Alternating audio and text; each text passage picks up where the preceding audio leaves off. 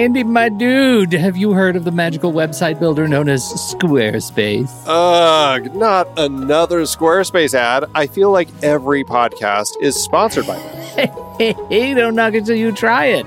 Yes, okay, it is overhyped, but actually it lives up to the hype. Squarespace is like a website fairy godmother. With a click of a button, your site transforms into a beautiful masterpiece. A website fairy godmother? That sounds interesting. What makes it so magical? Well, for starters, those slick templates make anyone look like a professional web designer. Pick one, customize the colors and fonts to match your brand, and voila. Plus, the drag and drop fluid engine is so easy, your grandma could build a site on Squarespace. Well, she did knit me a lovely scarf last Christmas.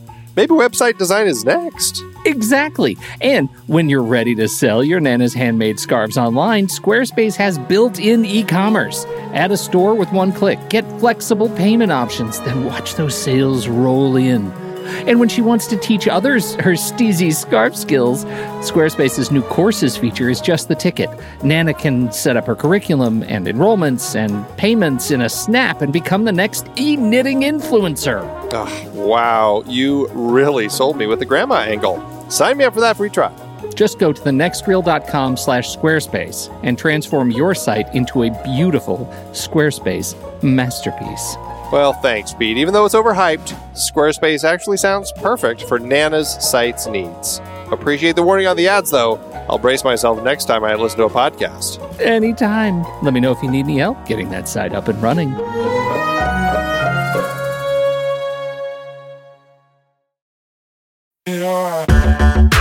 Andy, can you believe we've almost hit 700 episodes of The Next Reel?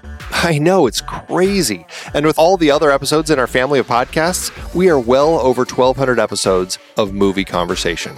It's really pretty amazing that we've gotten to have these in-depth movie chats every week for over a decade now. And we couldn't have done it without our loyal community of film fans.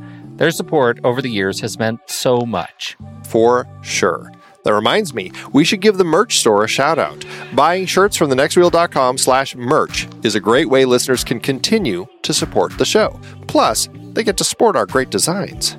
Absolutely. I think sometimes folks forget we have a variety of shirts, mugs, phone cases, and more available. In fact, a great place to start is with a shirt sporting the Next Reel's logo. We also have that classic Fast Times Spicoli Surf School tee, or the weirdly popular Rusty's European Tour shirt. The one from National Lampoon's European Vacation. Why is that so popular? Search me, but we have sold a ridiculous number of those. I guess there are a lot of Rustys taking trips to Europe?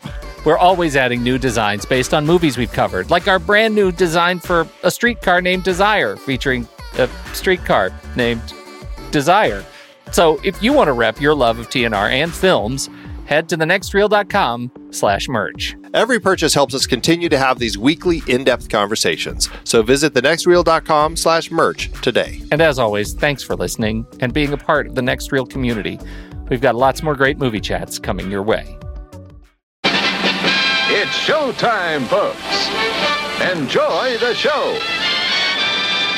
A fine Saturday morning to you all. Ocean, Steve, hello. Good morning. Good afternoon. You already broke it. You already broke Well, I think it's the fact that, you know, where you are up there in the Northwest, maybe it's hard to tell where the sun is. Well, we haven't seen the sun in like 8 days. Yeah, so exactly. Ocean thinks it's afternoon. Pete's on the morning schedule. Who knows? It doesn't matter. Yes. It's just all orange. It's raining orange. Yeah. How are we doing? Gents, how you feeling? How are your movie lives? Good? Oh, non-existent? I'm on my Game of Thrones binge for our trip to Croatia that's coming up. Right. You're going to Croatia, quite a hotbed of controversy. Well, there. But we just got through just the earlier. The most recent episode we just watched was the Red Wedding episode. So, you know, with High the point. cute, That's it. yes, That's right. Yes. So, yes. yes, Yeah. you know. Yeah, get ready for 8 episodes of disappointment. Yeah. And then it'll get good again. So, There we are. Yeah. Okay, those are the things I need to know. Okay. Yeah. To me, every Game of Thrones season can be summed up in 7 or 8 episodes of setup, 2 episodes of really awesome television. Yeah. Okay. Right. Yeah. Epic television. And usually epic somebody television, standing on a pile of bodies. Yeah. Exactly. Yeah. No, it's great for that. But after the high of the Red Wedding, you will find that it's going to go back to a slog.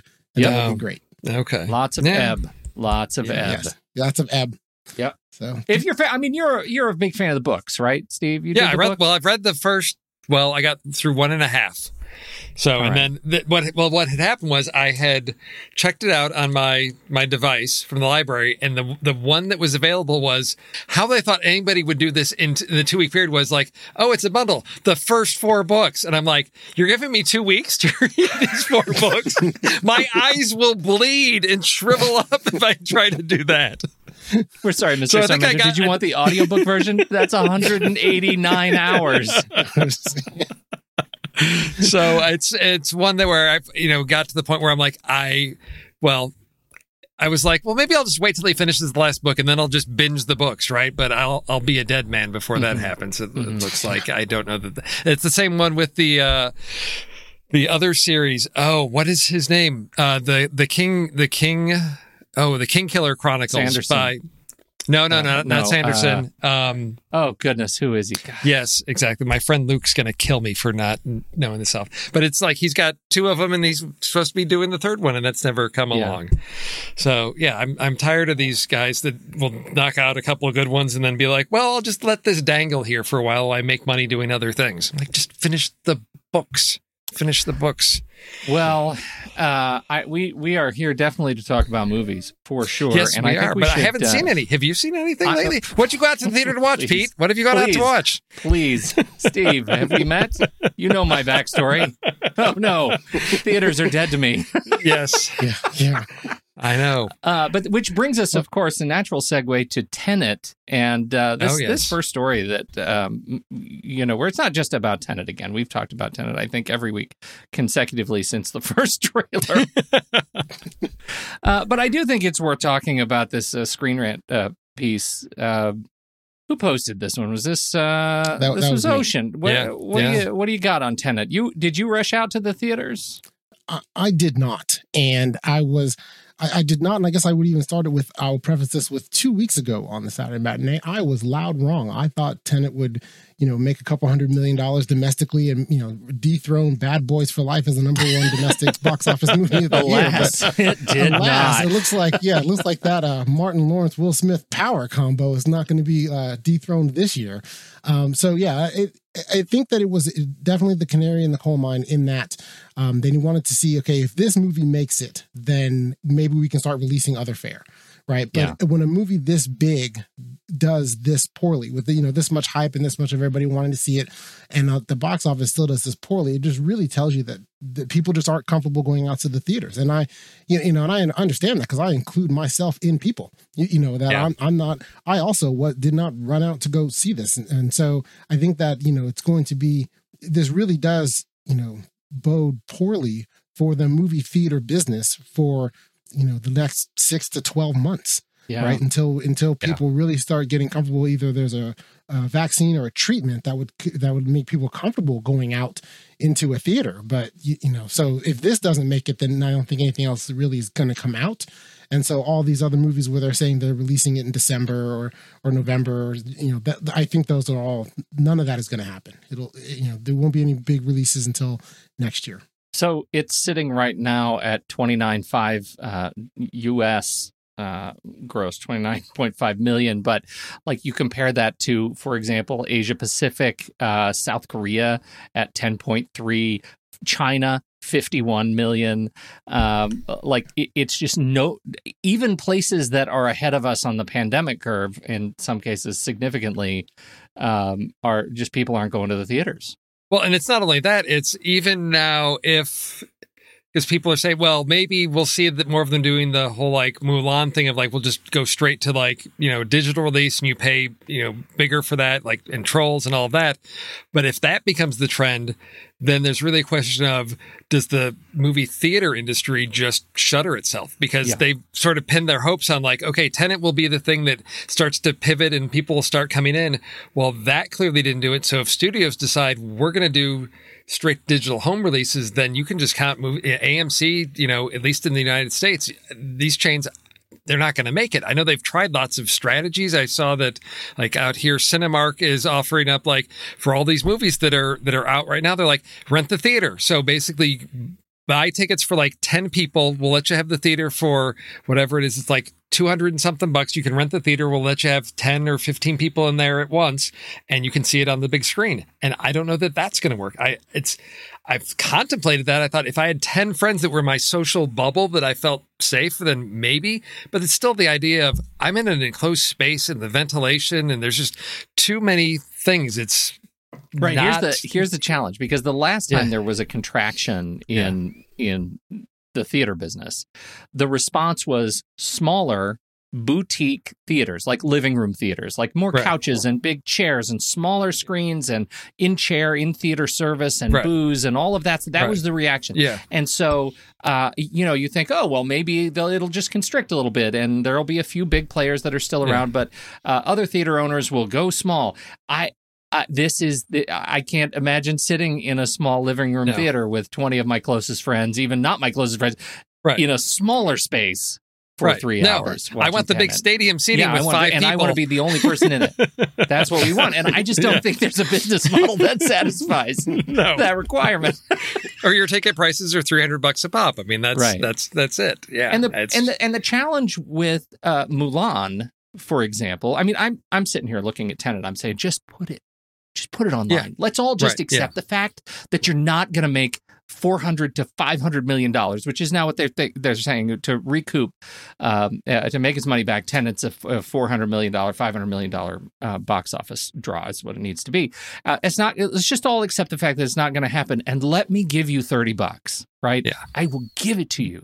I want to watch that movie very badly. Not that badly. It is a shut up and take my money kind of a scenario. I really want it. And I worry that this is not just an industry issue where the industry is looking at this massive bill they have to somehow pay back, but also an ideological one, which is, Christopher Nolan is the guy who is wielding, I think, maybe some dwindling authority in this discussion.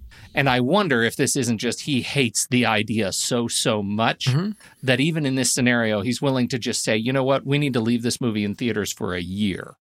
And maybe that's the solution. Yeah, maybe we go back to old school. How long did Star Wars do its original run, right? Yeah. Like a long time. So when there is no supply, they just leave them in there. Yeah. Well, given the current movie climate, they definitely could leave it in there for a year and it has little to no competition. Yeah, right. I think that the reaction would be more from an economic standpoint that the studios just wouldn't release these albums that they have in the can. Yeah. Right. Because they've already plunked in the $200-300 million to make them, market them, etc. And that, it's actually cheaper to just wait this out than it would be to release it to a video on demand. Because, while I do agree that, like something like this, I want to think maybe I'd pay the $20-30 to watch it at home.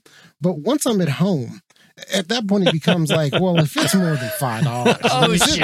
I mean, it better be first man. Run, So that's what you're waiting on is how many people have seen this before me. That's the measure you need. The measure is that now you've brought it into my house, and so I understand. Like if I take the family to the movie theater, I'm going to pay $40, $30-50, whatever, depending upon concessions and all that, right? But I've seen how you guys concess. By the way, oh yes, no, you are celebrants. Concesses, yes, no. It's not cheap to take my family to the movies, but and that's fine. I like doing it.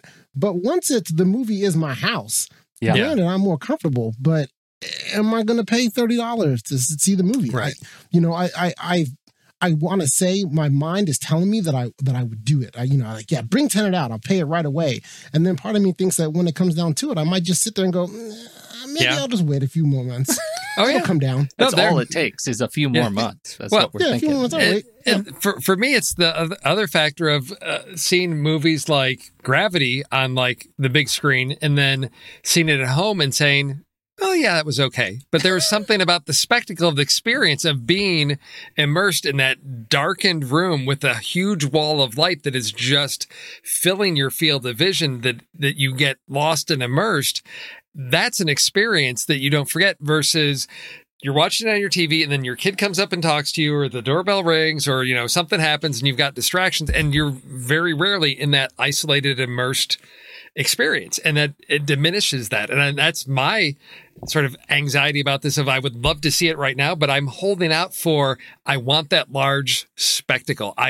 For Tenet, for Dune, for, James Bond, that's what I want to do is go get lost in that world. And it's really hard to do that at home. And I feel like I hate to say this, but even if it came out and was available, I would maybe hold out of maybe if I wait till the spring, I could see it in the theater because I don't want to ruin that first viewing experience by it being on my TV where I could easily be distracted or interrupted.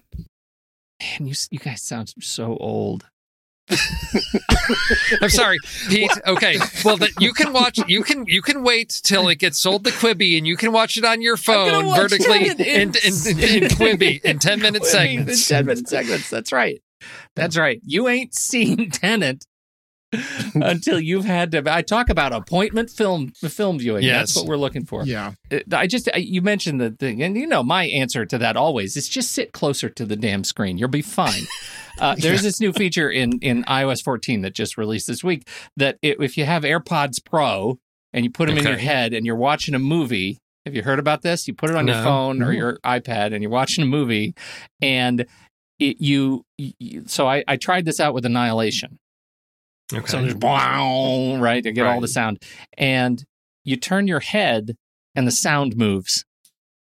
It's called spatial audio. And so you turn your head, you turn around, and the thing's kind of behind you. So is the sound. It's coming from the back of your head. And the only thing I could think is, and as a lover of movies and television media, I love it. And innovation in this is just great.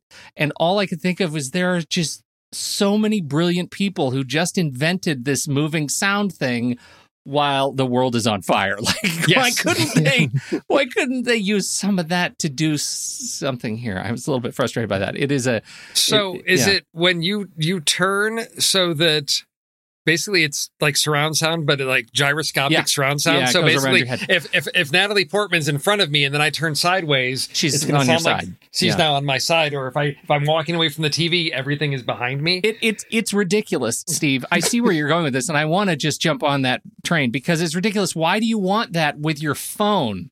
Right. Or with your iPad. Like you're watching TV, you're watching a movie and you don't have headphones on and you turn your head. Yeah. And sure, I get the TV sound is still probably over there. I get that. Like it's over. But I have the phone. I'm going to move the damn phone with my head if I want to keep watching it. Like that's why I have headphones in. Stop moving the sound. I'm sorry. That was just a chance for me to sound like an old man. Yeah, that when I watch films on my iPad, when I look away, that means I'm done watching the film. Yes, right. I'm done watching the film. I don't want to hear what's going on anymore. I've finished. See, I thought that's what it was going to be. As soon as you like break eye contact, and since you turn, it's like going to pause it. Like, no. We're not doing anything until you get your eyes back on the screen. You don't get to hear anything until you're making eye contact. Then you get to see the picture. And that's how I want to watch Tenet. Is I want to watch it kind of 70 degrees behind, and I want to ensure that on my iPad it's actually picture in a picture as small as I can make it, so that I can do my email at the same time. Yes. Well, that's what you'd be doing because basically you wouldn't be watching Tenet. You'd be listening to Tenet. Right, exactly. So really what you're asking for is you want Tenet the podcast. The dulcet tones of that sweet, sweet J.D. Washington. Oh, man, I can listen to that guy all night. Can we talk about Madonna, speaking of dulcet tones? There is nothing I like better than the three of us talking about a Madonna story. Nothing. Who's got some passion about this? Well, what intrigued me about this, because I saw the headline, I thought, it's just Madonna. She's trying to make herself relevant again. But it's the fact that she's co-writing the movie with Diablo Cody. Yeah, That's what got controversial. That's where I thought, okay, because yes, it's a biopic, and yes, okay, we've seen Bohemian Rhapsody and Rocket Man, and it seems like the time is right for this, and there's all kinds of 80s nostalgia. It makes sense, but having Diablo Cody write this, I thought there's the potential for this to be really interesting. I don't know, maybe this is, just me thinking about Madonna and her trying to reflect on who she is, that we're going to get something very interesting, entertaining, and probably nothing based in reality, possibly. But that's what I didn't know is that the Madonna had directed several films before. That was the other piece in the article that stood out. And I thought, well, that's not a good sign. And they were panned. Like they were not great. Yes, exactly. Yeah. But, she said that it's going to address the fallout from her controversial Like a Prayer video, her experience filming Evita. So we're going to get Madonna's version of Evita. I guess that may be interesting. It's her version of her roller coaster of a life, which has been pretty silent for the past decade, as far as I can recall. I don't, I'm not a huge Madonna fan, but she hasn't toured or had anything that I've been aware of out. So I think this is, the nice little retrospective to bring her back into the mainstream. Well, yeah, and I think that's really where you bring it back into more as a mainstream. She's been releasing, music and has albums out and everything. She's been putting things out and touring and doing stuff because, she has a big enough catalog that, let's face it, she could just, sell tickets for $200-$300 a pop for just, play all of her 80s and 90s hits, right? Yeah. So she still is doing a lot of things like that. I think that to me, the real problem with it is that, the idea that she's going to then, write and direct her own life story, it implies, obviously there's going to be no objectivity, of course, with that. Right. But also that, it then becomes, well, how do you, forget the objectivity of the story, but how do you get objective about the movie, right? You're going to want to include so much because she has a lot. Like you could make a whole movie about Madonna from 1984. Yes. Right? That year, the Like a Virgin year, that, right? And then there's that. And then she married Sean Penn. I mean, all that time right there, that's a whole movie. And then you have again with, the Like a Prayer time, that's in the 90s when she's bigger, that's with the Erotica album that's coming out then. And she has, that tour, the Evita, the Truth or Dare documentary she had coming out. There's a lot going on there. And so to try to pack, the roller coaster part of a journey. Also, A League of Their Own was somewhere in the middle of all that. Right? Yeah. So if you're trying to do it as a roller coaster, that implies, well, I had these humble beginnings. I rose up to this. I became this megastar. People tried to tear me down. Well, that's, 20-something years of life. And I think that, any biopic I've seen, the longer you try to cover in a movie in terms of time, then it's diminishing returns. Right. The best, I think a lot of the better movies, when you see that, like a Bohemian Rhapsody, they really did kind of, they touched on a little bit of the early stuff, but they focused on a few years of the Queen story to make the movie work. And so you'd have to focus in. Whereas I think that the inclination would be too self-indulgent to try to include, well, I want to include 15 years of my life. And it's like, well, your life's had a lot happen. Yes. So that'd be my concern. Then there's the whole, who gets cast in that role. And then, you mentioned Sean Penn. Who plays young Sean Penn? Who plays Warren Beatty?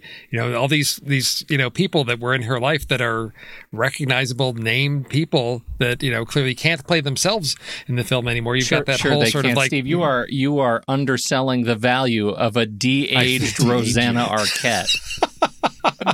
I forgot. Yes. You're right. We just bring everybody back and de-age them. Yeah. Yes. De-age them. Yeah. Yeah. Okay. Yeah. I would do that. I would do Shanghai Surprise. Who's that? Circa 1987. Who's that girl? Yeah, that was that truck with that. Yeah, that's a movie that if you haven't seen, don't. No. Well, I certainly don't want to diminish the cultural value of Madonna because I am a straight up fan of Madonna. I think she is, she has done an awful lot for music and culture, and she's certainly worth talking about. I think she has it's a complicated biopic to tell. While we're on this topic, though, I do want to pivot and just make a straight up plug for my new very favorite podcast, if I may. Do you mind? Please do. I just want to show you. I'm gonna put up the camera so you can see. I just want to know what you guys think of this. This is official in partnership with Warner Brothers and I'll just say the estate, and it's this right there. What? Yeah. This is the official Prince podcast, and it makes me think about all of the things that we're supposed to think about with regard to these cultural icons. And I'll tell you, I'm a giant Prince fan. I'm a giant Prince fan, bigger Prince fan than Madonna fan by a country mile. And this podcast makes me weep a little bit every single time I listen to a new episode. So today's episode was The Story of Sign of the Times, episode 4, but they've done 1999. It's a pretty new podcast, but it is straight up great. And the access they have to the music and the band members, it's fantastic. So I would say hold off on your Madonna and go listen to the Prince podcast and for your bit of 80s, 90s nostalgia. Yeah, I'm going to just go quiet for a bit while I subscribe. I had a feeling. Actually, that was a that was a podcast grenade I threw at Ocean right there. Yeah, you kind of did. I'm a massive Prince fan. So yeah. All right. We've got a She-Hulk. This is big news. We're talking about She-Hulk has been cast. Did you guys have an idea in your mind who would be the perfect She-Hulk before you heard this news? Have you been thinking a lot about She-Hulk? No, I didn't know that was that in the works. I had no idea this showed up. It's a Disney Plus show. Yeah. I haven't been, keeping track of what the whole Disney Plus Marvel shows were. So this one caught me by surprise. No, it caught me by surprise as well. I was completely unaware of it. I'm not even after reading it. I'm not very familiar with the work of the woman that they cast to play.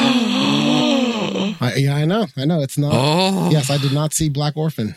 Orphan Black. Orphan Black.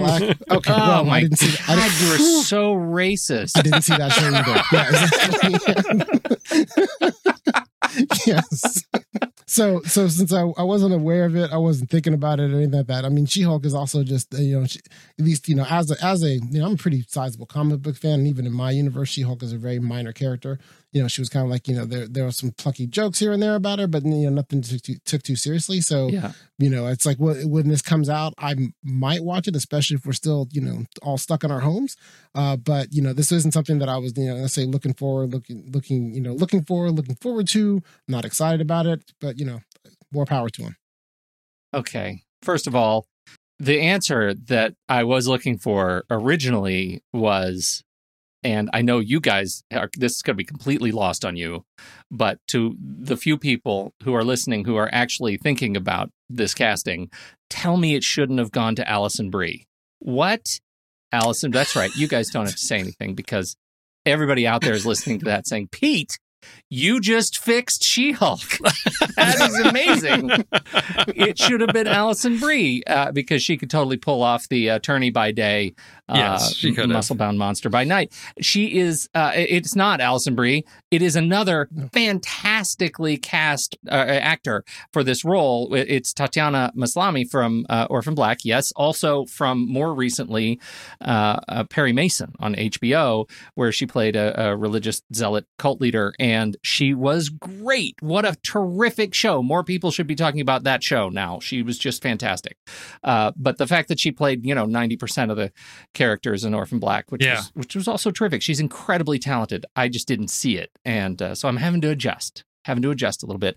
I think it's going to be a lot of fun. And I'm glad to see that they're clearly throwing some money at it for Disney Plus. So it should be, I'm ready to get our first spate of Disney Plus shows, like big Marvel Disney Plus shows out there. It's really, I just want the She-Hulk.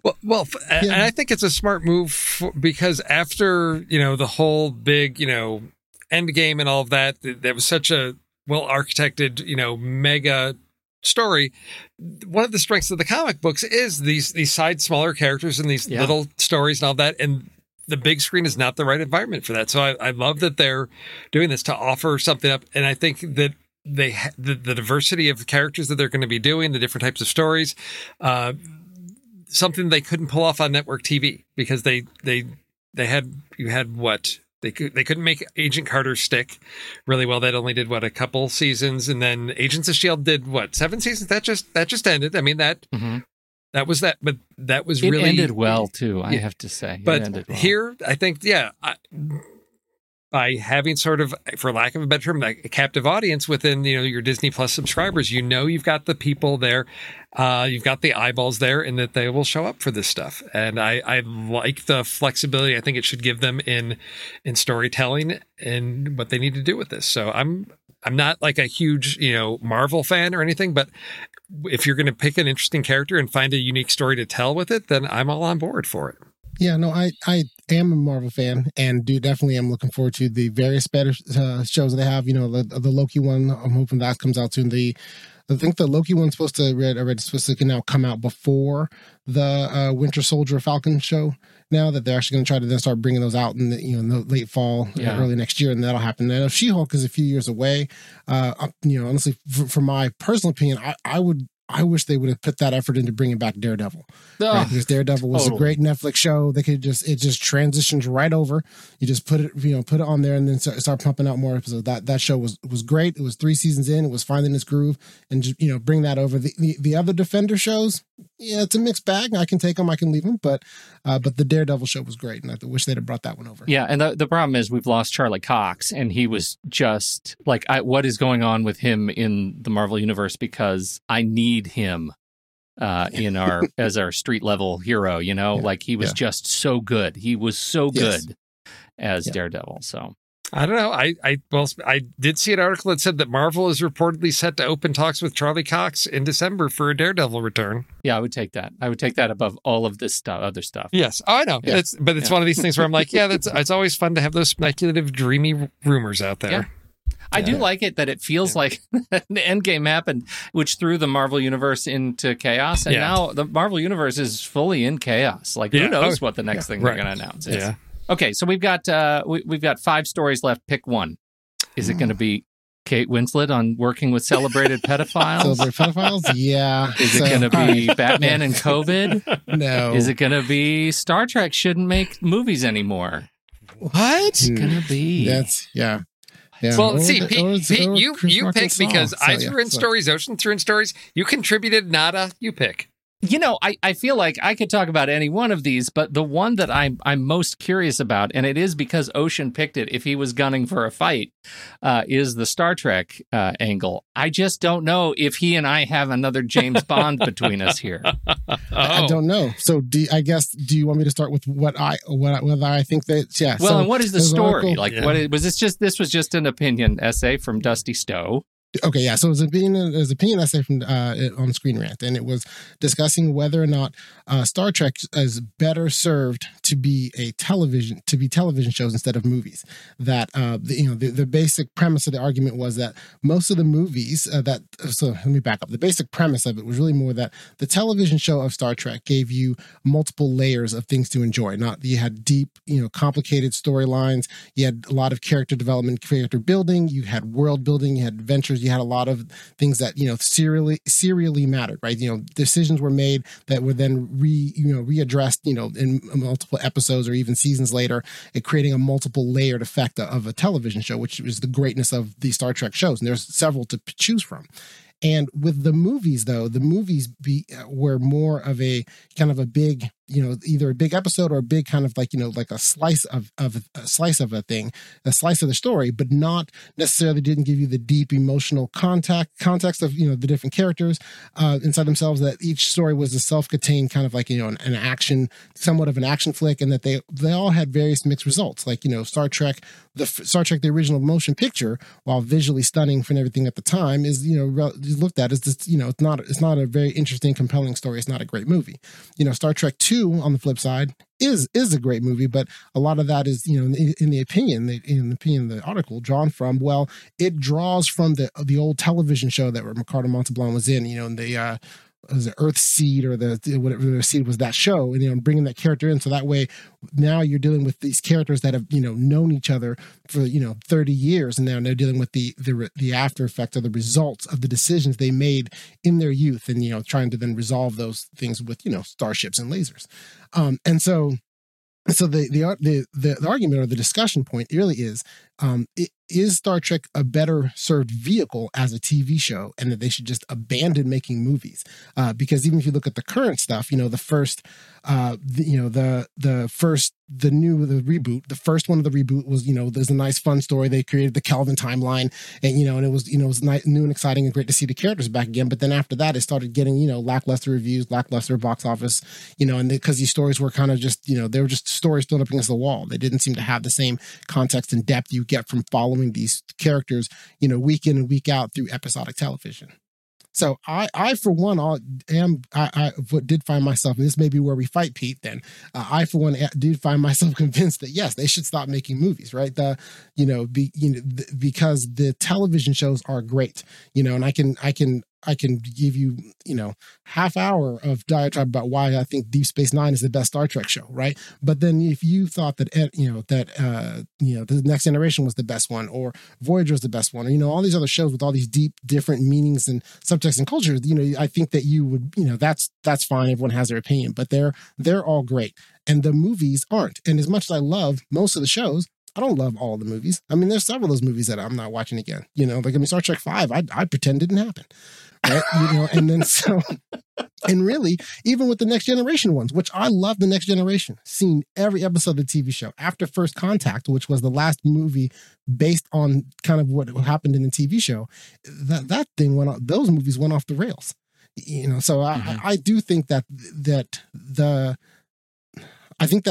story of Star Trek lends itself to being what it was originally, and that is a television show. I was hoping that we would fight about this because I love our fights, but I don't have a point of disagreement. I can't believe it. I guess the only place where we might disagree is on what phase of the moon it is depends on which series I like the most. But I like them all. I'm a straight up Voyager fan, right? I love that. I love Deep Space Nine. I was deeply connected, especially later seasons of Deep Space Nine. But frankly, the work that they're doing right now in Star Trek television, Discovery Season 1 was fantastic. Discovery Season 2 was better. I am looking forward to Star Trek Strange New Worlds, the Captain Pike spinoff, unlike any other series that's out there. I just am deeply interested in what they're doing. Oh, Picard. Make an old man run upstairs. I would see that all day. It was great. And I think what they're doing for the next season, the reports coming out for the next season of Picard are just fantastic. And I think some of the best captains are coming out of television right now too, in terms of the idols of Star Trek lore. They're doing some really great work. I think, though, I wouldn't want to undersell the value of Star Trek cinema. They have done some incredible work on the big screen, too. And I think when you look at, you haven't heard Shakespeare until you've heard it in its original Klingon. It's just, there's some just beautiful and precise filmmaking going on in some of these movies. And I think it's lost its way. I think that's the big challenge here, is it's lost its direction and it's lost its leadership. And that the most sort of salient critical and creative leadership is moved into series television for Star Trek. And, I'm okay with it.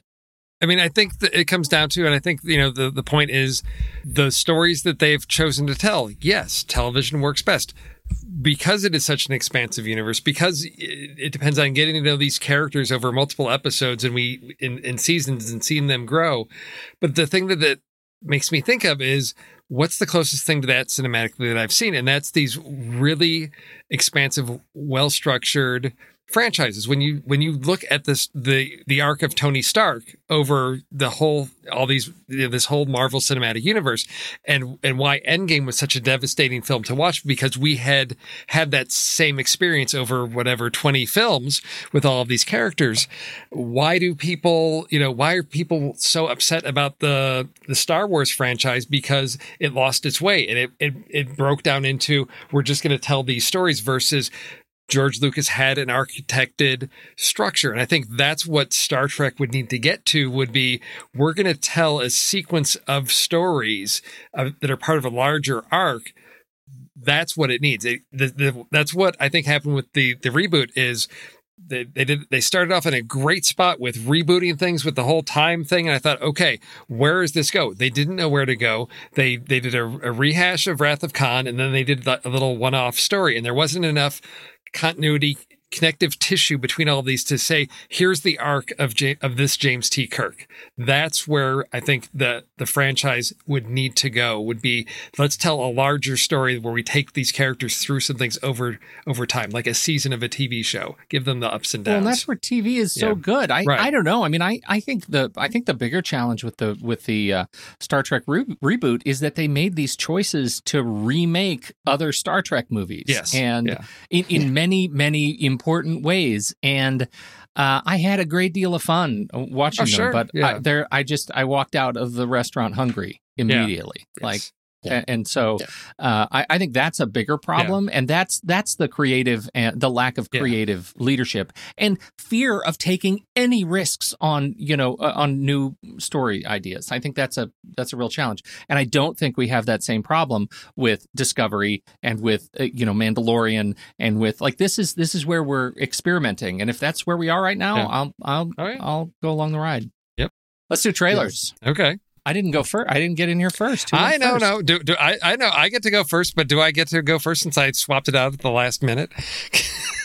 Is that my game? Yeah, I think that's a mistake in the ground. Yeah, but I had one, and then right at the last minute here.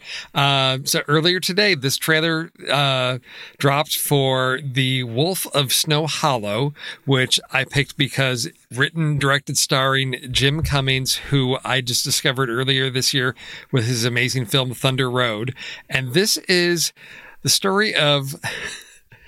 I tried to get a sense of the tone of this because it's a horror. It reminds me of X-Files. It's got these horror elements like a monster movie, but you've got this cop there seems to be some comic elements to this because we've got terror gripping this small mountain town, a full moon, and we've got this police officer who's going to catch this guy and bring him to justice.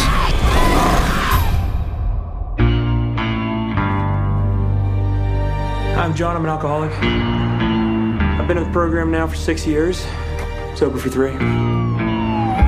This is scary. It's new. I never saw a body like that. There's going to be a lot of late nights and overtime because of the brutal murder that happened in town, and I didn't want to set up expectations that I can't keep. Our expectations of you are very low. I'm in it for the suspense. I'm in it for the thrills. I'm in it for the jokes. When the sheriff says, "Well, I'd pray, ask everybody to pray, but." For the damn lawyers, we get to see Robert Forster. So I'm thrilled about this. It's coming October 9th. I don't know where this is going to hit. This is from Orion Films. I can't imagine it's going into theaters, but there was nothing that said coming to anywhere. It just said coming soon, and IMDb says October 9th. It's the perfect movie for Halloween, a horror thriller comedy. And if you haven't seen Thunder Road, go check that out to get a sense of this. But apparently Jim Cummings likes writing movies around these flawed police officers because we've got another one of them here in this film. I thought this was the sequel to Wolf Cop, and then it almost looks like the sequel to Wolf Cop.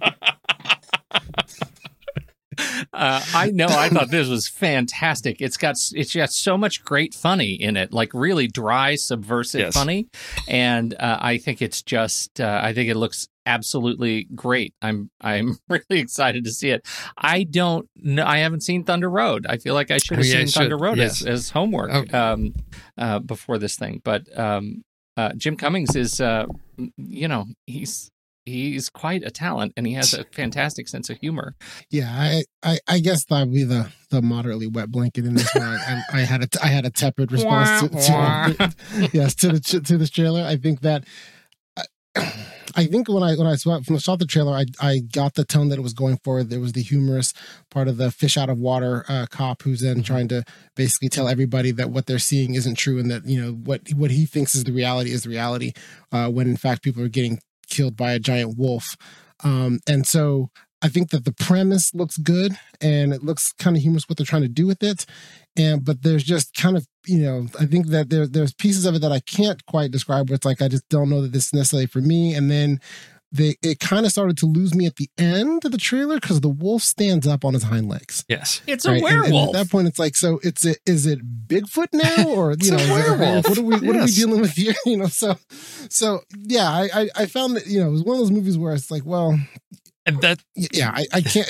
I'm just. It's kind of like maybe. See, that's for me. It's the X-Files part of it. That's what I get from that because it can tread on both of those sides of. Yeah. Is it a werewolf? Is it somebody dressing up as a werewolf? Is it Bigfoot actually? I don't know. And the thing is, I don't care because to me, it's going to be the exploration of everybody says this is what's going on and I'm going to hold fast to what I believe and we'll find out who's wrong. And to me, that'll be the thrill of this, of seeing what the commentary is about when one man's standing up against the society telling him this is what is going on. Because I think that's, for me, the interesting aspect of this. And the whole, Wolfman thing is just icing on the cake on top of that. Such juicy icing. I don't know if icing is juicy. Sweet? Sweet. It's sweet. It's sweet icing. Okay. So, right. Pete, go to Amazon Prime or Canopy and you can watch Thunder Road. That's your homework for this weekend. Oh, absolutely. I'm on it. All right, Ocean, what do you got? Yeah, so I chose, so the movie I chose is called Freaky. And so the synopsis from that movie is, after swapping bodies with a deranged serial killer. Full stop. Don't even do anymore.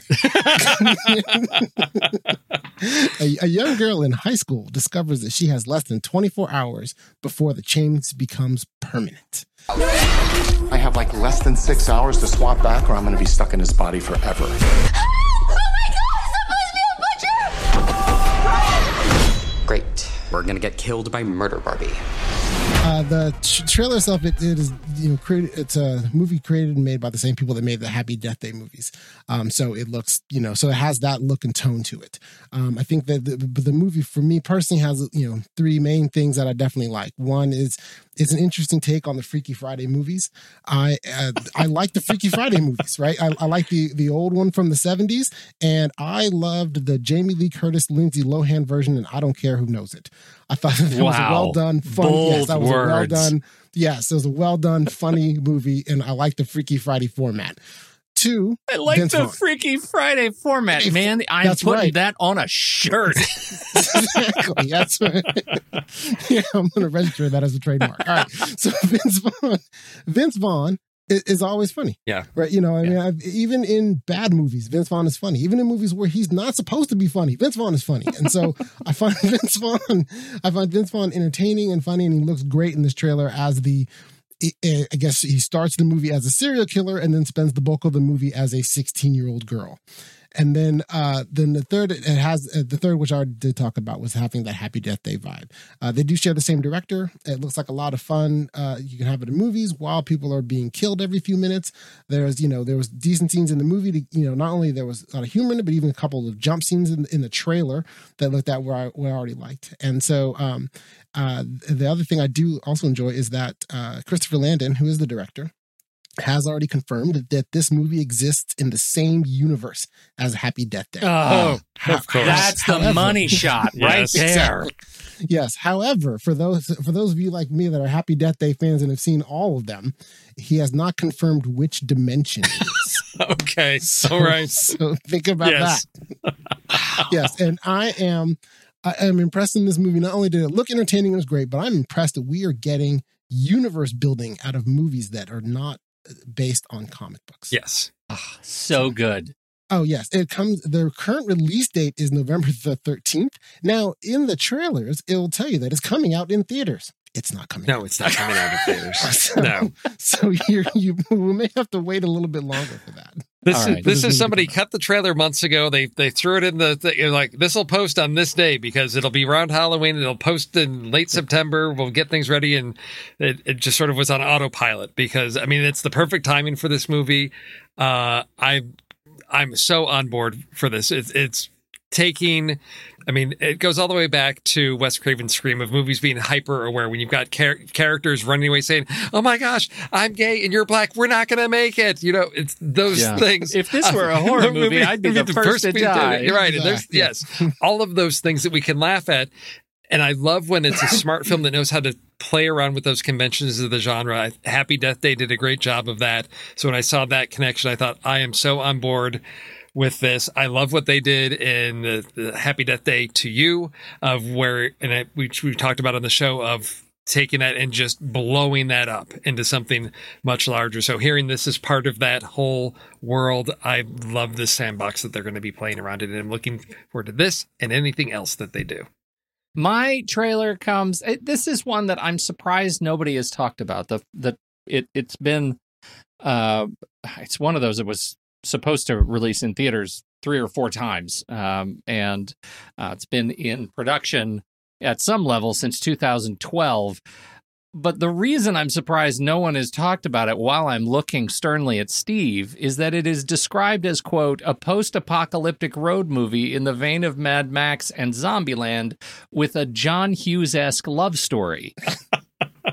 And that feels like it's more kind of in the park of Mr. Sarmento than anybody else. But I saw this trailer and I thought it was adorable. I'm talking, of course, about Love and Monsters. And for those of you who wondered what happened after the end of Guardians 2 with old Michael Rooker, he ended up here after the monster apocalypse. And he looks great. He's doing fine, y'all. He's fine.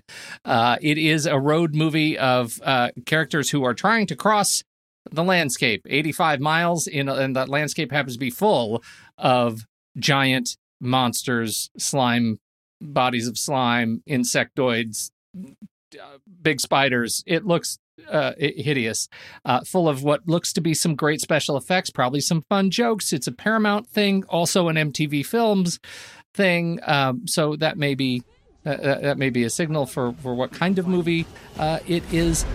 The day of the monster uprising was the day I lost everyone. Only a small fraction of humanity survived and moved underground. I've been scanning for Amy the entire time. And now I finally found her. Joel! Hey! Joel! Amy, is that you? Oh my God! Hey! How far away is Amy's colony? 85 miles. It's an impossible journey. Everyone will try to kill you. Don't fight. Just run and hide. Okay. Yes, this is my kind of thing. It reminded me of, tonally, it reminded me of Warm Bodies, but story-wise, it reminded me of like Cloverfield. Of like, I'm gonna go through this horror movie to get to the girl. There's something about it's. Maybe it's the MTV Films aspect of it. I know that it's lighter than I would want it to be, because I would really like this to be darker, but it's going to be what it is. And it's got, the music play, all that. It's going to be fun. This is something that, teenagers it's marketed to them. Hey, kids, go see this movie. It's about love, but it's also got great effects and monsters and all that great stuff. This is like the 2020 version of like drive-in, theater B monster movies. I mean, that's, what this is. Fun. I'll look forward to watching this on my TV screen. Nothing I would go into the theater for, but it's going to be just a fun popcorn movie. I mean, that's what it is.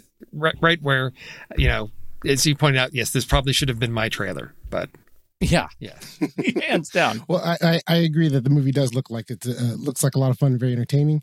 Of the mashing together of movies you described, I definitely did have the Zombieland feel of the whole thing the whole time when I was watching the trailer. I also felt that it was, an improvement on Pacific Rim, in that it's like if the monsters from Pacific Rim had invaded and we didn't have those stupid slow robots. Yeah, right. That they were free of the shackles of robots. Exactly. Yeah, free of the shackles of those stupid robots. And then this is the movie that would have come out. But yeah, no, it looks funny, entertaining.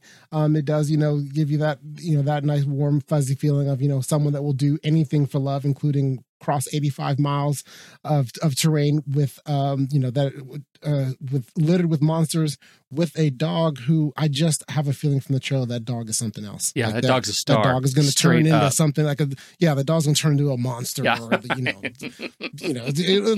dog's going to have some twist, I'm sure. But yeah, no, it looks like a fun, entertaining movie and something that I look forward to watching on my TV at home. Yeah. you're going to be able to do that. And, for me, I feel like I heard that this was in the same cinematic universe as 1996's hit film, Joe's Apartment. Oh.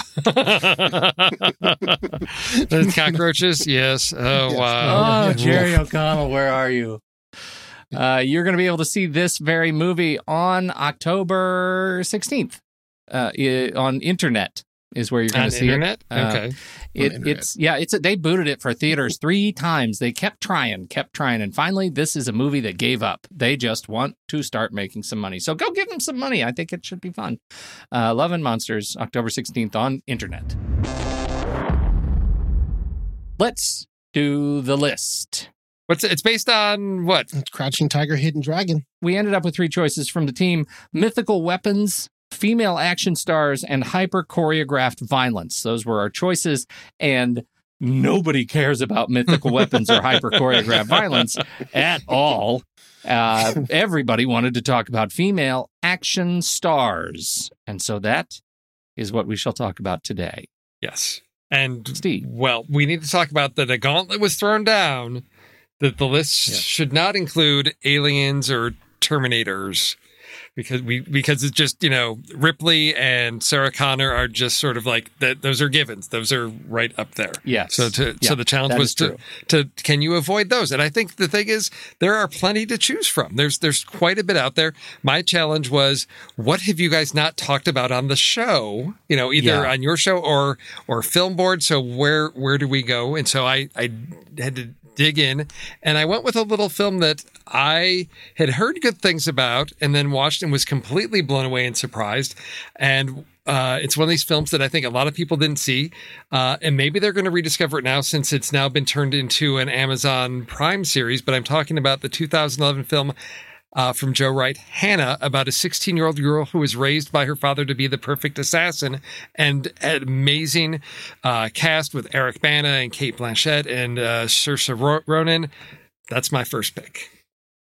Lady action stars. That's a good pick. And I will say, the Amazon spinoff show is great. Very good. Have not had a chance to start that yet. I watched this. I actually watched the show, but not the movie. Oh, okay. So I really do enjoy the show. Outstanding. Yeah. All right. Ocean, what's your first pick? Okay. Well, I did respect the gauntlet that was dropped for the no Linda Hamilton or Sigourney Weaver. However, I'm sure I will fail we've never talked about it on the show. So my first movie pick for action heroes was what I did is I actually went to my own personal flick chart page and I looked at what is actually my flick chart on Ocean_PDX, and my number 1 movie on my flick chart page is a movie. It's a shy, quiet movie about a lady who befalls an accident. It was sleeping for a few years and wakes up and realizes that she is no longer pregnant. And she blames one person for this, that she's been shot in the head and she's woken up and her child's been taken from her, and she blames Bill. And so now she is going to wake up, rehabilitate, and kill Bill. So okay. Kill Bill, Volume 1. You really got every bite out of that. Yeah, exactly. Yeah. Kill nice. Bill, Volume 1, Uma Thurman. Yes. So that is my first action female hero one. And that's one of the things I did like about that with her was I was trying to pick movies where the lead actresses aren't always in action movies. And so unless you count The Avengers, and no, not the good one, the one that was in the mid-90s, she's predominantly not in action movies. Right. Okay. Well, I'm as going third as a blessing and a curse. It's risky because I feel like given the gauntlet that has been thrown, it's possible for some steals here. Yeah. I think I will start with I'm gonna go right off of Ocean's tip, and I'm gonna stick with Tarantino, and I'm gonna pick a Kiwi action performer by the name of Zoe Bell. This is a movie that I've picked before in the list for different reasons. This one is Death Proof. Zoe Bell was a stunt performer, and she was actually the stunt woman for Uma Thurman in Kill Bill. Over the course of working with her on other movies, Tarantino said, I think I'm gonna send you a script, and he sends her the script, and she actually has a part in the actual movie. Right. And so she's one of the trio at the end that does the final race. She's actually the one who's hanging with the belt straps on the top of the Challenger in that final race on the country road. And she, she's just hanging off the front of a car, just doing her thing at terrifyingly high speeds. She's great. She looks great. She's a stunt woman, and she does the I'm strong and do crazy things stuff right. In this movie. So Zoe Bell. Great pick. That movie was great. I've seen it multiple times. I love Kurt Russell as a stuntman Mike. Yes. If I remember correctly, that's his name. And but yeah, no, it's a great movie. And I think that the fact that I was impressed that she was able to pull off the acting portion of the role, because I think that Tarantino really kind of got hit a gold mine there with being able to have the stunt, since she is a stunt woman, to be able to then do these basically single camera long shots of the actor on the top of the car, because in this movie the actor's on top of the car. On top of the car, right, and they really are doing everything. So yeah, no, it was a great movie, very enjoyable. So the list category is what? Female action stars, right? So sure. So this was the challenge of this list. I was like, well, what if I just want to pick a person and just say, well, there's a variety of films you could pick, because I want to go with Charlize Theron, and you could say, oh, I don't know, Mad Max Fury Road. You could say Atomic Blonde. I will go with Atomic Blonde because I don't think we've picked that one on the list. And both of those films are high on my list, but I will go with Atomic Blonde because I think we've talked about Mad Max Fury Road a lot. I don't know that we've talked about Atomic Blonde as much on here, but no, and it's never been picked. And that's which right. is amazing to me. And that is I saw that in the theater and I had so much fun with that.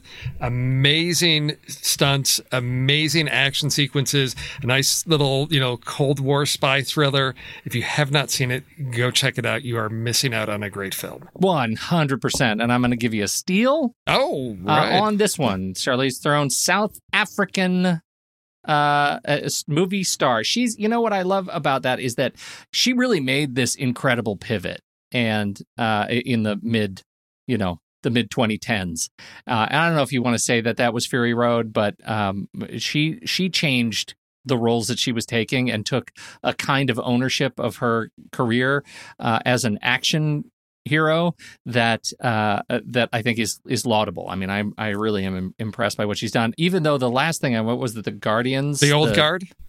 Yeah, it was all right. It was terrible. I did not have a good time with that movie. I was frustrated by that movie. That movie set up for a sequel that I wish had been the movie I watched. That's right. Yeah, I would like to see that movie. Yeah. So anyway, great steal, great pick. Ocean, what do you got? Well, I went with the actress who was at the time lesser known starring in a movie that is gigantic and everybody's seen. And I chose Carrie Ann Moss from The Matrix. Are you picking? Is the Matrix the one you're picking, or do you want to go with Revolutions? No.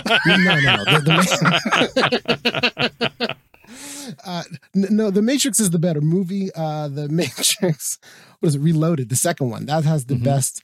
The best action sequence I think has ever been put to film is the second one. There's that 20-minute sequence where they start in the house with Neo's fighting with the people in the house and ends with the truck at the end. I think that that 20 minutes of cinema there, as far as action sequences that are entertaining, high octane, and I'm not getting bored with it being that long. That's just the best action sequence ever. But the movie I'm picking for this is The Matrix, which, if you haven't seen The Matrix, get out from underneath your rock and go watch it, because it is a great mind-bending movie. I think that the interesting thing that I had for me, even personally, with The Matrix was that because The Matrix came out 20 years ago now, and so I was going to show it to my teenage son.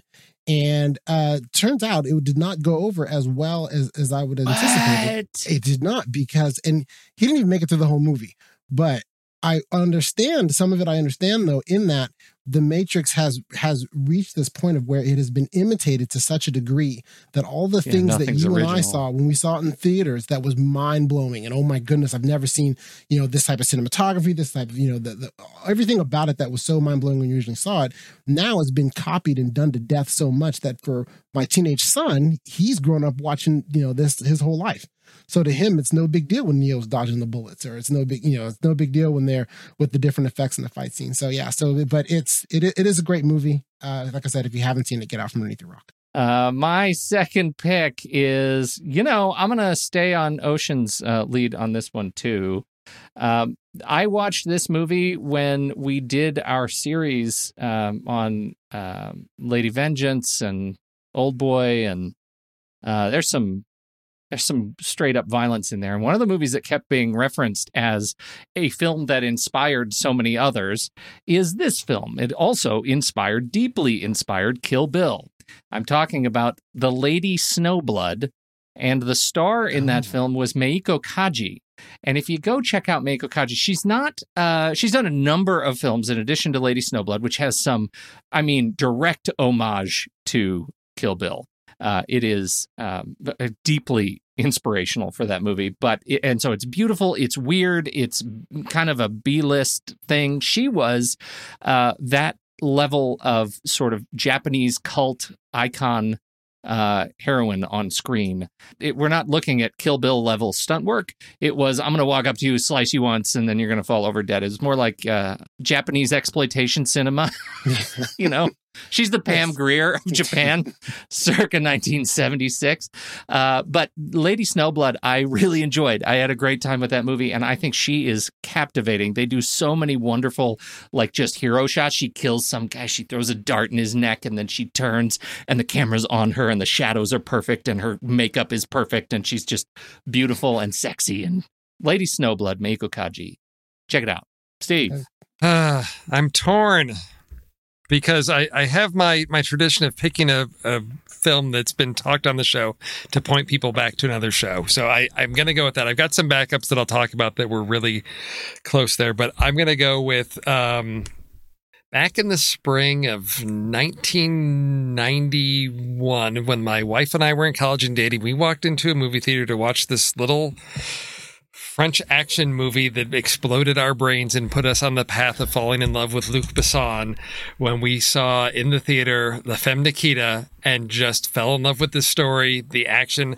I don't know that it holds up, because I think similar to The Matrix, there's been a lot of things that have upped the ante.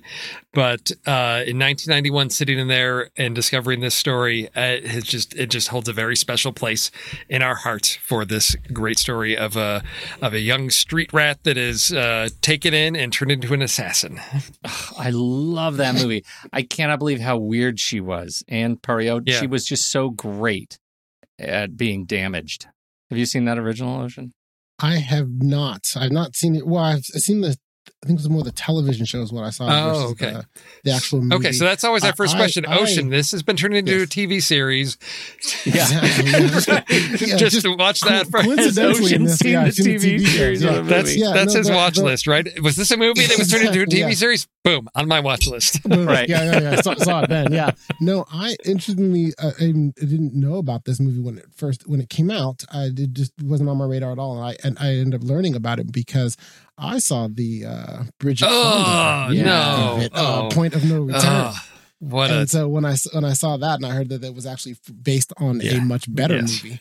So I the only thing good that came out of that version of the movie was the soundtrack. They remastered some old Nina Simone stuff. Yeah. And it was great. Yes. It was great. Agreed. I still play that soundtrack. Wait, I was wrong. I have seen that movie. I've seen the movie. The movie's great. Hey, that was a real roller coaster you just took us on. You pull up your flick chart? Check this flick chart. There it is, right?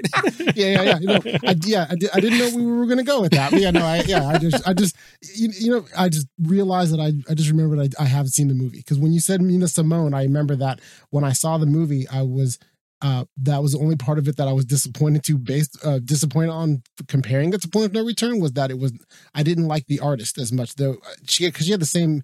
In the French movie, she has some other singer she's obsessed with, but it wasn't Nina Simone. Right. It wasn't Nina Simone. Right. Yeah, so I was like, well, why didn't they just overdub Nina Simone into this? Because it's a French movie. Because it was made first. And in French, there's a lot of reasons why they didn't. There's a lot of reasons. Okay, that was rhetorical. Good. All right. It was rhetorical. Yeah, there's tons of reasons. All right. What's your last pick? Okay, so my last pick is in keeping with movies. Well, my original goal with this was try to find movies where they were big action movies with actresses at the lead that aren't normally in action movies. And so this is my third pick is a little bit close. It's close-ish to that. She's done a couple other of action things, but not too much. And it is, in keeping of theme of I'm going to list movies that everybody's probably already seen. And it is Cameron Diaz is the actress, and the movie is Charlie's Angels. And in that, with her now in that movie, I could have picked Lucy Liu or Drew Barrymore. You sure could. Yeah. I honestly chose Cameron Diaz because in the movie Charlie's Angels, they do have an in-depth discussion about the different fighting styles of the ladies, and I aesthetically enjoyed Cameron Diaz's fighting style more than the other two. All right, Charlie's Angels is on the list. Yes, have Charlie's we Angels. ever done Charlie's Angels? The answer is no. Oh, look at that. I backed into making it through the other goal too. You sure did. Well played, sir. All right. My final pick is tough because I had that Thrones deal. That was going to be my ace in the hole. I was going to start with the Devil's Advocate and see if I could give you hints. It was just rough. That was not an action flick. Okay, so I'm going to go with one I think we've talked about movies that she has been in, but I'm going to pick it now specifically because we're about to do a big old series. Okay, we talk about the lovely Kate Beckinsale. Yep. Kate is a British actress, and she has, I really like Kate Beckinsale a lot because she has been one of those actresses who has so ably gone back and forth between these action movies and just, straight drama and comedy. I think she has a really varied career, her 50 some odd credits. And I think she's great. Also, Underworld, and they do the bullet turning thing in that one, and where she shoots through the floor. That I now know is totally impossible because Steve, did you send that to me? That's totally fake. So, but it didn't matter because I still think it's awesome, and so I'm very excited to start our Underworld series coming soon to a podcast near you. And after that, I'm never going to be able to pick Kate Beckinsale again. So I got to get it in now. The question is, which Underworld movie am I picking her for? I'm assuming. Yeah, I was getting. Do you have to? No, I mean, I could pick you her. Should. Oh. Okay. All right, then it's Underworld. Letters from Iwo Jima is the next movie that we are talking about. Have you seen Letters from Iwo Jima, both of you? Yes, I have. I've seen it and enjoyed it very much. I've seen neither of those because it's not the part. It's like Letters, Flags of Our Fathers. Flags of Our Fathers. Yes, yes, which got the big push, and then turns out wasn't that good. And Letters from Iwo Jima, which was lesser hyped, was the amazing movie of the two. Because it's told from such an incredible perspective, right? I mean, it's just told from the perspective of the Japanese army that's sitting on Iwo Jima, about to be landed upon by Allied forces, and it's amazing. Their prep work. The thing that stands out for me is just how incredible Clint Eastwood did as a director at telling what is ultimately quite a patriotic story about the Japanese. I mean, it was lovely. It didn't ring of that sort of saccharine Americanism stuff to me. Of course, I probably missed a lot. Anyway, we have to think then about categories. And what are you thinking? For those, we have some suggestions. Andy comes in and he gives us this whole list, and I try not to look at it. I'm like holding it. I haven't seen the suggestions yet. I will go off the first one that I thought of. Let's do it. Let's start here with movies depicting a lost cause.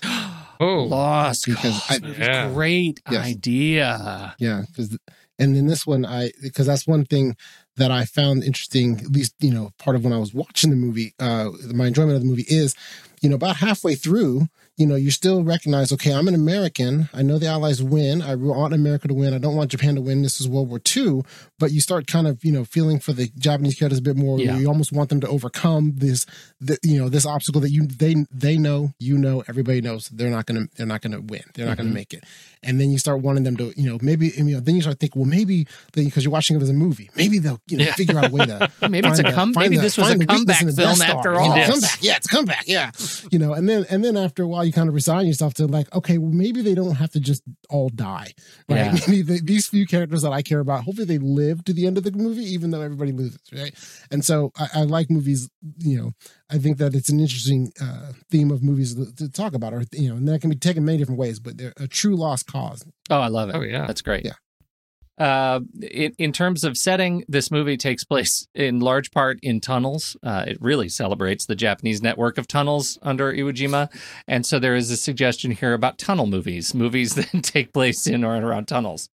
Wasn't that a topic back when you were doing the French prison break movies? Wasn't there one of the options, tunnels? Maybe people didn't pick it. I can't remember, but I have nothing in the history. Okay. All right. Around digging or tunneling or any other sort of underground. So that's an option. Another suggestion, World War II films from other perspectives or new perspectives, focusing on the losers, island battles, writing letters, famous fights, or disagreements among leaders are suggested categories. We have yet to check the IMDb keywords. Steve, do you have those up? Well, you can put island battles in there. And nobody will pick that. So this is a throwaway one. So. Apparently, there's killing a dog. Let's see what else. Writing letters. Okay, there you go. Yes, letter writing. Famous Japanese soldiers. There you go. No. And, chamber pot. Movies with chamber pots. There is there's definitely the classic Iwo Jima poop bucket scene. That does exist. We could do classic chamber pots of movies. I'm going to put that in there. That's going to be our third. It's going to be a spoiler. It's a spoiler. Classic movie chamber pots. I think the thing that the most options might be World War II films from other perspectives. What about can I broaden it? Yeah. War films from a different perspective? Sure, you can do that. Yeah. All right. I mean, there's plenty of World War II movies out there. But what does it mean different? Yes. Perspective. Yeah, you mean not the American that seems perspective? Wildly U.S. centric. Or not not the perspective of the European white guys that became Americans. It's like, right. What's the perspective? Is that what we're hiding? Are those the specific words we're trying not to say? Exactly. Yeah. Yeah, I think that's what we're trying to say. Okay, good. Yeah. That's great. So how do you put that? Maybe it is then do we just go, let's focus on the losers? Because I feel like that's captured in Lost Cause movies. No, it is. But I think World War II films from a new perspective. So I mean, there's a lot of ways that could go, because it could be from which side it's on. It could be from civilian versus the heroic soldier. So there's. I got it. What have you got? War movies from a perspective that isn't yours. There you go. Okay. Wow. All right. All right. So for me, that's most. Yes. Yes. There you go. I'm just saying, what was it that Jack Handy said? Before you insult a man, make sure you walk a mile in his shoes. Then when you do insult him, you're a mile away from him and wearing his shoes. War movies from a perspective that isn't yours. Yes. All right. Don't worry, you guys. It will not be picked. And besides, we're not on the show next week anyway. Yeah. All right. Yeah. Thank you so much to everybody who has downloaded and listened to this show. If you want to hang out with us and actually have a shot at picking this next week's challenge, what movies we're going to talk about next week. Lost Cause movies, war movies from a perspective that isn't yours, or classic movie chamber pots. All you have to do is head over to patreon.com/thenextreel. Join us over there. And for a few bucks a month, you can jump in and be a part of our online community. You can join our online Discord server. Lots of fantastic movie people talking about movie things all the livelong day. From all over the world, people are talking about movies. It's a great deal of fun. And, if you needed to, because there's smoke all over the West, where would you go to get your masks? I don't know. You might go to thenextreel.com/merch to get some merch, to put merch on your face to keep the smoke from getting into your face. Does that work? Do the masks keep out the smoke? I'm going to tell you something. We were instructed not to wear masks. I'm in Portland. For those who don't know, I'm in Portland, and I have a mask. I have the Nextreel mask, and it has a place for a filter. And we didn't have any filters, and so we had to go outside.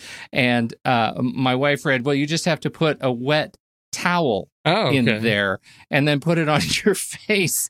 And so you waterboarded yourself? Is that what you're saying? It does not feel good. I don't recommend it. This waterboarding thing isn't pleasant at all. Who would have known? I will say that the Glorious Fear Marvel Movie Minute Season 2 merch is going away very soon. So if you ever wanted to put Kyle and Rob on your face, now's the time to pick up any of those last minutes. So you can put a pillow. You can get a Kyle and Rob Glorious Fear pillow. Put it right on your couch. Then you can put your face on the pillow. It's great. So we sure appreciate everybody for being a part of the community. Check it out. And we'll see you next week. Thanks, guys. Ocean, it's good to talk to you, bud. Great talking to you as always, Pete. And Steve, have a good week. Hondo. I love the conversations that so many of our hosts have had on their shows. Steve and JJ on Trailer Rewind, Ray and Ocean on Silver Linings, even Tommy's short-lived No, Wait, Hear Me Out. And so many films they've discussed started out as a book, a play, or even a TV series. Well, now you can support our whole family of podcasts by using our new Originals page to buy the original source material used to inspire films covered on our shows. Just visit thenextreel.com/originals. Your purchases made through our links give us a small commission at no extra cost to you and allow us to keep having these fantastic conversations. It's a wonderful way to support the show. Producing these podcasts week after week require a ton of work behind the scenes.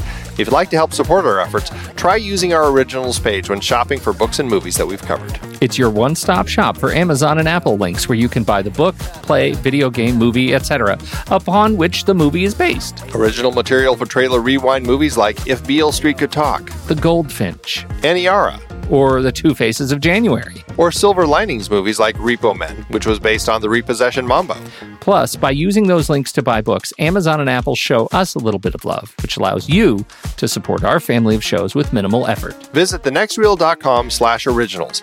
It's a fantastic way to support the show and find a great book to read. That's right. Head over to thenextreel.com/originals to find your next read and get started today.